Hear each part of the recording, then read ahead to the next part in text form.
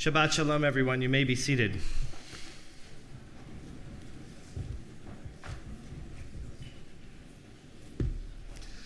The most exciting part to me of Judaism is when laws clash, when two competing ideas face each other, and we have to figure out what to do. For some reason or another, I always find that part of the most exciting, invigorating, renewing part of what it is to be someone who is committed to Jewish law but committed to modernity. And the Talmud and the Torah itself are loaded with examples of where Jewish law clashes. And it asks the question, what do we do? There are a handful of examples I'll share with you this morning so that you get the idea of what I'm after. We have an obligation when someone dies that we shouldn't leave the body by itself. And someone who sits with the body of a dead body is called a shomer. And that's a mitzvah. That's a responsibility in Judaism. The shomer sits with the body. We also know that people are supposed to pray 3 times a day. But we also have a law that prohibits us from praying in front of the dead. It's called loeg larash. It means that you're praying and the dead person can't pray, and it's obnoxious. It's unseemly. So you're supposed to leave the presence of the dead to pray. So here's the question. If you're watching a body and it's time to pray, you can't do both. So what do? When that situation arises in Judaism, I always feel some sense of excitement. How do you pick which is right, which is wrong, which path do we go down? Now, luckily, there are lots of other examples. I'm going to share a few others with you just to give you a flavor of what it is that challenges me and excites me in Judaism. There's the story of a person, and it's very common in the time of the Talmud, who got married by proxy. It means he married his wife even though he wasn't actually there. And he's going home to consummate the marriage with his wife. And that is considered to be a mitzvah. Hasn't happened yet. And he's on his way home, and someone stops him and says, hey, you could be the 10th person for a minyan. Can you come in? Because we got to say minyan and kaddish. And that person, by Jewish law, is permitted to say, no, I'm going home to complete my responsibility with my wife and my marriage. Meaning, here he is engaged in one mitzvah and pulled by another mitzvah. Which mitzvah should he fulfill? What about a doctor on Yom Kippur? A doctor who has to do work like a surgeon, who is a specialist in his or her field. And it's Yom Kippur, and by doing the work, they can't be in shul, and they can't even fast, let's say, because they have to have the fuel to do their work properly. What do we do? Or what do we do when someone decides to fast on Yom Kippur? But in fasting on Yom Kippur, we know that they could become ill, that there's a greater increase for that person in their condition to do so. What do we do? Or one of my favorite examples that's given in the Mishnah is the cantor that is walking to shul on Yom Kippur morning. And the cantor on Yom Kippur has the singular responsibility of absolving everyone in the room of their right to pray, meaning through the cantor's prayers, we hear our prayers. Unlike any other time, it falls specifically on the cantor's shoulders. And on his way to shul, he sees a building that was standing and now it has collapsed. And he doesn't know if there are people inside or not. He doesn't know if they're inside, if they're alive or not. He has no clue. The Talmud asks the question, as does the Mishnah, can he go in there and start to look for people? In doing so, realizing that A, he jeopardizes his life, but even more so, he's going to miss shul. And in missing shul, there's 3,000 people waiting to hear his prayer on Yom Kippur, and they can't do the prayer. Only he can. What do you do? These are the questions and the cases that give me some sense of excitement as a rabbi, as someone who is engaged and enthralled by the notion of codes and where codes work. But I'm going to tell you something. When you unpack these cases, in almost every time, the majority of the authorities say that there is a common denominator. And the common denominator always comes down to humanity. What does that mean? That means that there are laws that are ben adam l'makom and ben adam l'chavero. There are laws between us and God and us and other people. So, for example, me saying the Shema twice a day is a law between me and God. But me helping someone across the street is a commandment, a mitzvah between me and other people, right? When you put that paradigm or that little rubric into effect in all of these cases, what you realize is that every time the case of the person, the soul, the ill, making them better always wins.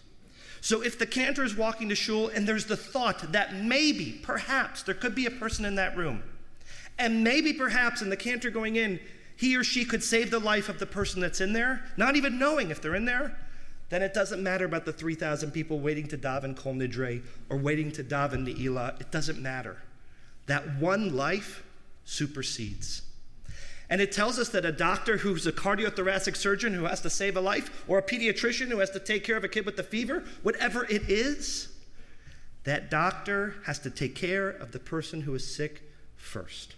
And it tells us the person who's fasting but has a medical condition should eat, and should eat a lot, to the point that they don't even jeopardize their illness.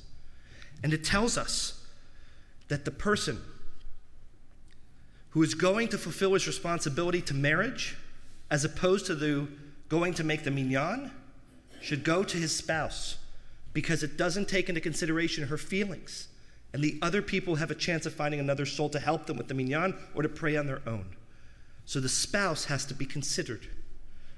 And in the first case I shared with you about the shomer, in almost every case, the rabbis say that the shomer that misses davening to watch the body is exempt from any wrongdoing because ha'otzek b'mitzvah patur mina mitzvah. That tells us someone who's engaged in one mitzvah is exempt in another mitzvah. My teacher and inspirational figure in life, Rabbi Doniel Hartman, just penned a book, and it's called Putting God Second. And the whole concept behind the book is exactly what I'm sharing with you now. That when you're faced with this challenge of what to do in these situations, the common denominator that will always win each and every time is choosing human life. When you choose the humanity before God, that matters. And we know personally what happens when we flip it around. Let me give you some examples of places and people in particular who get what Hartman calls, and I love this phrase, God intoxicated. That means they get so drunk with the notion of trying to fulfill God's will that they are literally stupefied when it comes to engaging with another human being. I'll give you one of the most common examples. Perhaps, and more particularly this applies to women than men, you've been in a situation where you've come across an Orthodox man and you extend your hand to shake as a common gesture of courtesy.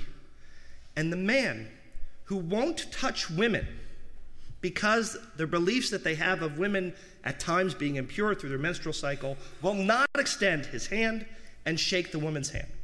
Now, I know there are women in this room who have been subject to such a moment. And without fail, every person I ask feels horrible when that happens. They wish they had known. They don't want to put their hand out and get rejected. It's an awkward feeling.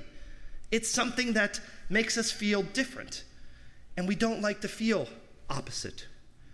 But most thoughtful rabbis today in the Orthodox world have written responsa that tells us unequivocally that when you're faced with a situation like that, even though there's a prohibition for men to touch other women that aren't their spouse, they should still shake hands. Why?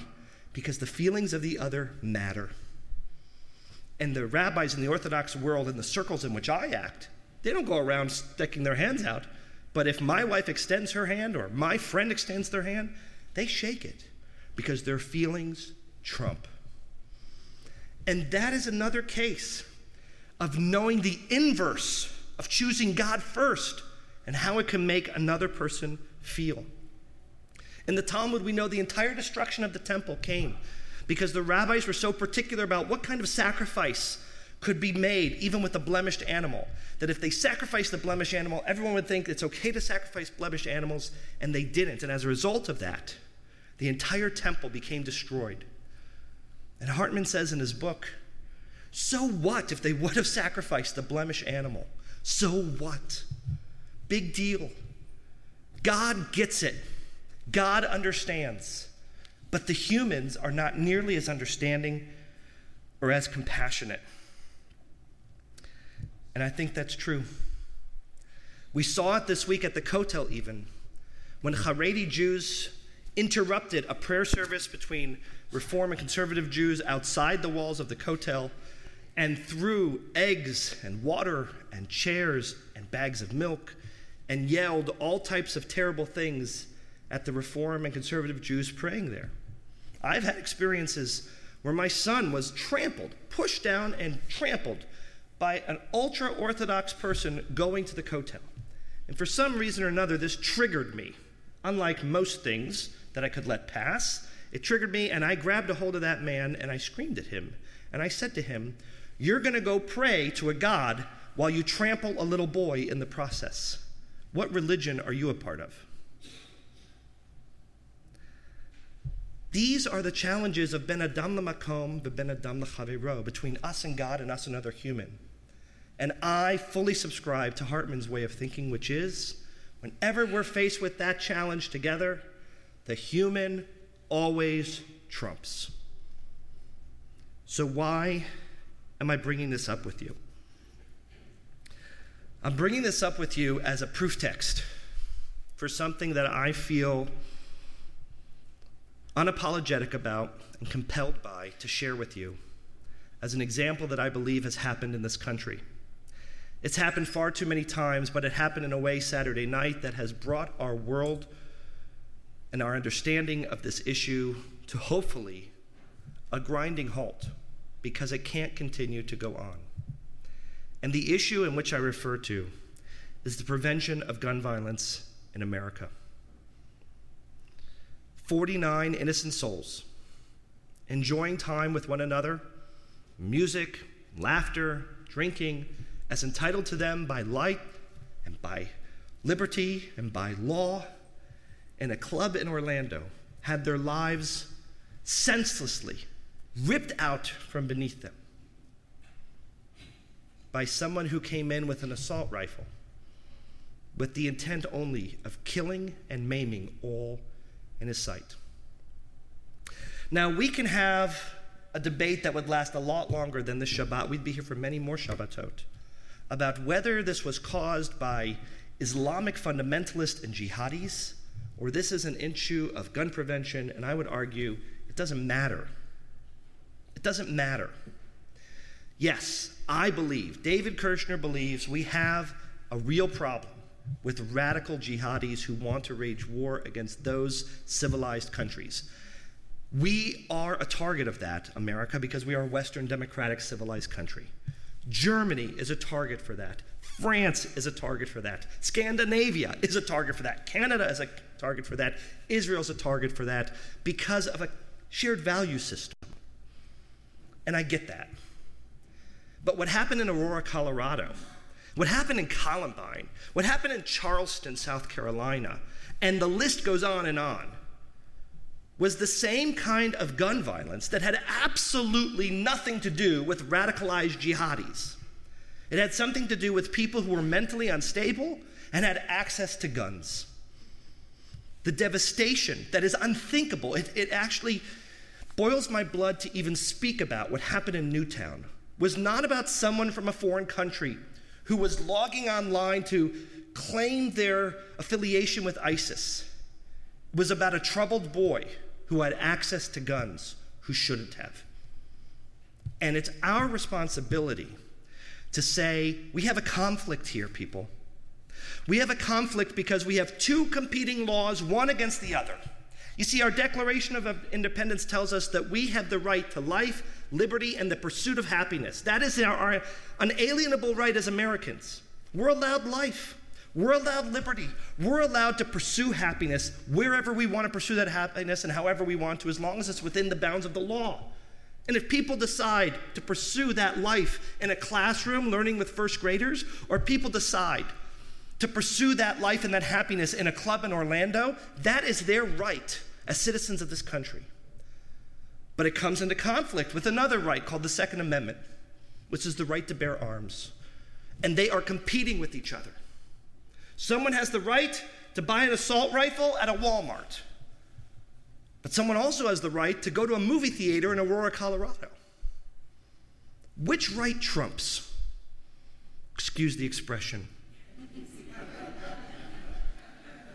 Which right trumps? Which one wins?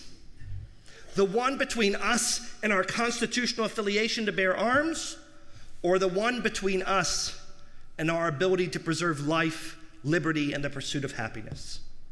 And frankly, seeing all the varied demographics of those that have been targeted by gun violence in the past years, I have come to the unquestionable answer and result that we side with the humanity, like we do in Judaism, that tells us that those lives matter.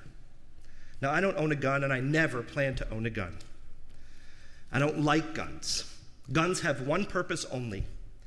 But I want to be very clear about two things. One, I have no intention of running for political office, and what I'm about to say is not a political speech. And two, I'm not looking to take away anyone's gun or their rights to have guns if they have them and want to exercise them. I'm just looking for us to govern it. Because I know what I had to do when I got a driver's license, and I know what I have to do when I get a passport, and I know that I could walk into the Kmart when it was still here in Closter, and I could walk out with guns. And that's wrong.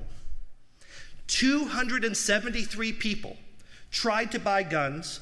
Of the 273 people, all of them were on the terror watch list. 245 of them were able to purchase guns. Does that sound right? They can't fly in an airplane, but they can buy a gun without a waiting period.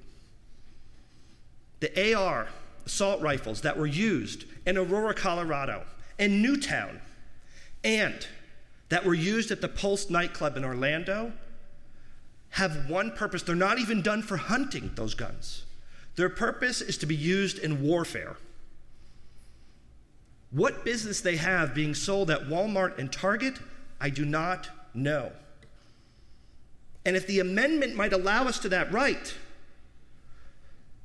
what allows us that right to have the freedoms where and when we want, to celebrate life, to dance with our friends, to be engaged in relationship, to go to the movies?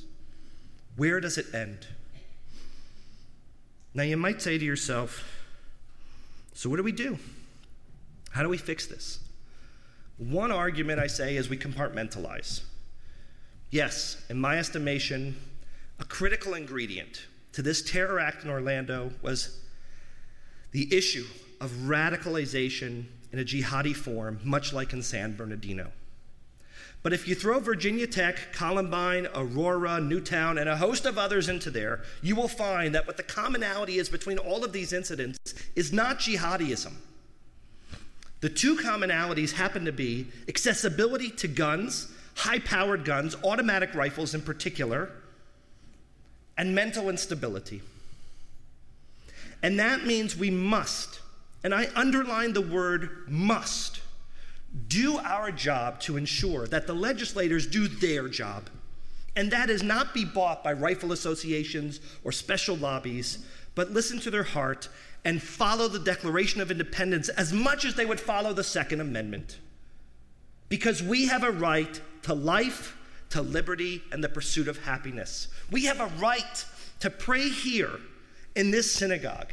And it's a sad state of reality that we have 3 people with weaponry outside of our synagogue at all times practically now, besides the cost it incurs to us, to ensure that right. And it's not only because of a threat from jihadis, it's a threat of the accessibility of guns and those with mental instability combined. So we need waiting periods. We need serious background checks. We need to do the research that's necessary and realize that life, liberty, and happiness trumps. It trumps the Second Amendment. Doesn't mean it doesn't exist, the Second Amendment. Doesn't mean you can't bear arms. It just might mean that the process of its accessibility will be a little bit more challenging. I bring this up from this pulpit for 2 reasons. One, because like all of you, I would be performing a source of rabbinic malpractice by not discussing the tragedy in Orlando this past week. But secondly, and equally as important, is that I believe this is a Jewish issue, and I'll tell you why. It's Jewish because we learned what do we do when we're faced with two competing laws. We learned our responsibility of the challenge of the dead body and the shomer and davening, or the house that collapsed and the cantor. And what we learn in that example is that the life one always trumps. It doesn't mean that the cantor doesn't have a role to lead us. It doesn't mean that we don't have a role to pray or we don't have a role to look after the body. It means when we're faced with both, one has superiority over the other at that moment. And that's my argument here, is that in the Jewish lens of looking at this, our life, liberty, and pursuit of happiness trumps, and our responsibility is to govern the way that guns are accessible before we just make them accessible. That's number one. Number two, Judaism always chooses life. Uvacharta chayim, we are told, that we always look to save life, enhance life, promote life, as proven to you in every example I just shared. Every example of not fasting and the physician and someone who might be alive in a building, we always choose life. And I believe one of the reasons why this land has been so fertile for the Jewish people, because that's been a quintessential American value also. And that's why we've thrived here. And the third reason I'll tell you why I think this is a Jewish issue is because the Torah demands of us, it doesn't just tell us, it demands of us that we are not allowed to sit idle when tragedy has occurred. It tells us we are not allowed to stand on the blood of our neighbor. And if we do nothing about gun control, then that's exactly what we did. And I would argue as a rabbi, we are breaking the Torah. We are transgressing the Torah when there has been blood spilled repeatedly by this act, and we as a people do nothing. We're standing idly by on the blood of our neighbors. So I'm asking all of you to do more than just listen to me today. I'm asking you to be Jewish. And be Jewish means more than what you feel in your heart. It's about taking what you feel in your heart and doing something with your hands. That's what Abraham Joshua Heschel taught us by being Jewish. You can't just advocate for something in your heart. You got to advocate with your feet. You got to daven with your hands, he would say. And that's what we have to do. So I have a few short, simple action items for you. One is that one of the champions of Mothers Against Gun Violence is here today on Shabbat. She's a member of our synagogue, and she has been one of the smartest, most articulate, passionate voices on this issue. And I encourage you after shul to talk with my friend Sarah Nanis, who is over there, who will tell you anything you can do to be part of the troops that finally put an end to this issue. One of my colleagues who lives in Mahwah, who's moving to New York City, his name is Rabbi Joel Mosbacher. And Rabbi Mosbacher had his father gunned down by an illegal firearm. And he has been one of the staunchest opponents to accessibility of guns, where he wants to allow fingerprinting on each trigger so that only the person registered to the gun can shoot it. And likes, not denying guns, just ensuring safety. I encourage you after Shabbat to reach out to Rabbi Mosbacher through Facebook or email and tell him, what can we do to help? I will tell you that this Shabbat, this weekend, is really critical because there's going to be a vote in Senate. And I left some sheets out on the center table of what you can do if you don't remember this. I have it all written out for you so you can take it with you. But you should text the words disarm hate to 644-33. And then you're going to receive an automated text message of what you can do to help in this process and be recruited to make sure that we have sensible gun laws in the United States of America.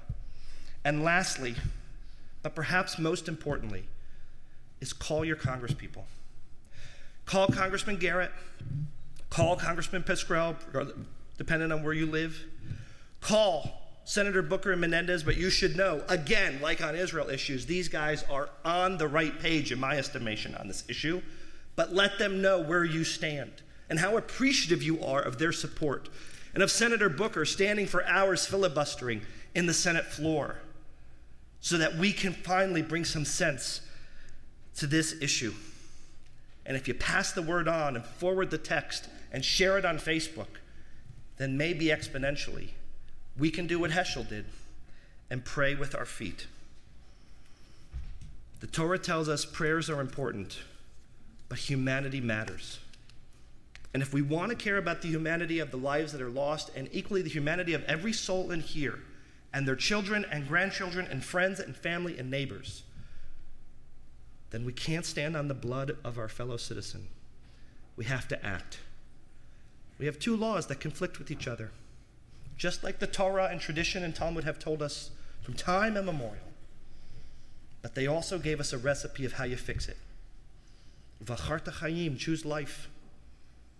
So choose a way that we can make sensible laws, thoughtful regulations, so that we no longer have to dedicate services and rallies to the memories of those who sought life but had it ripped away from a gun.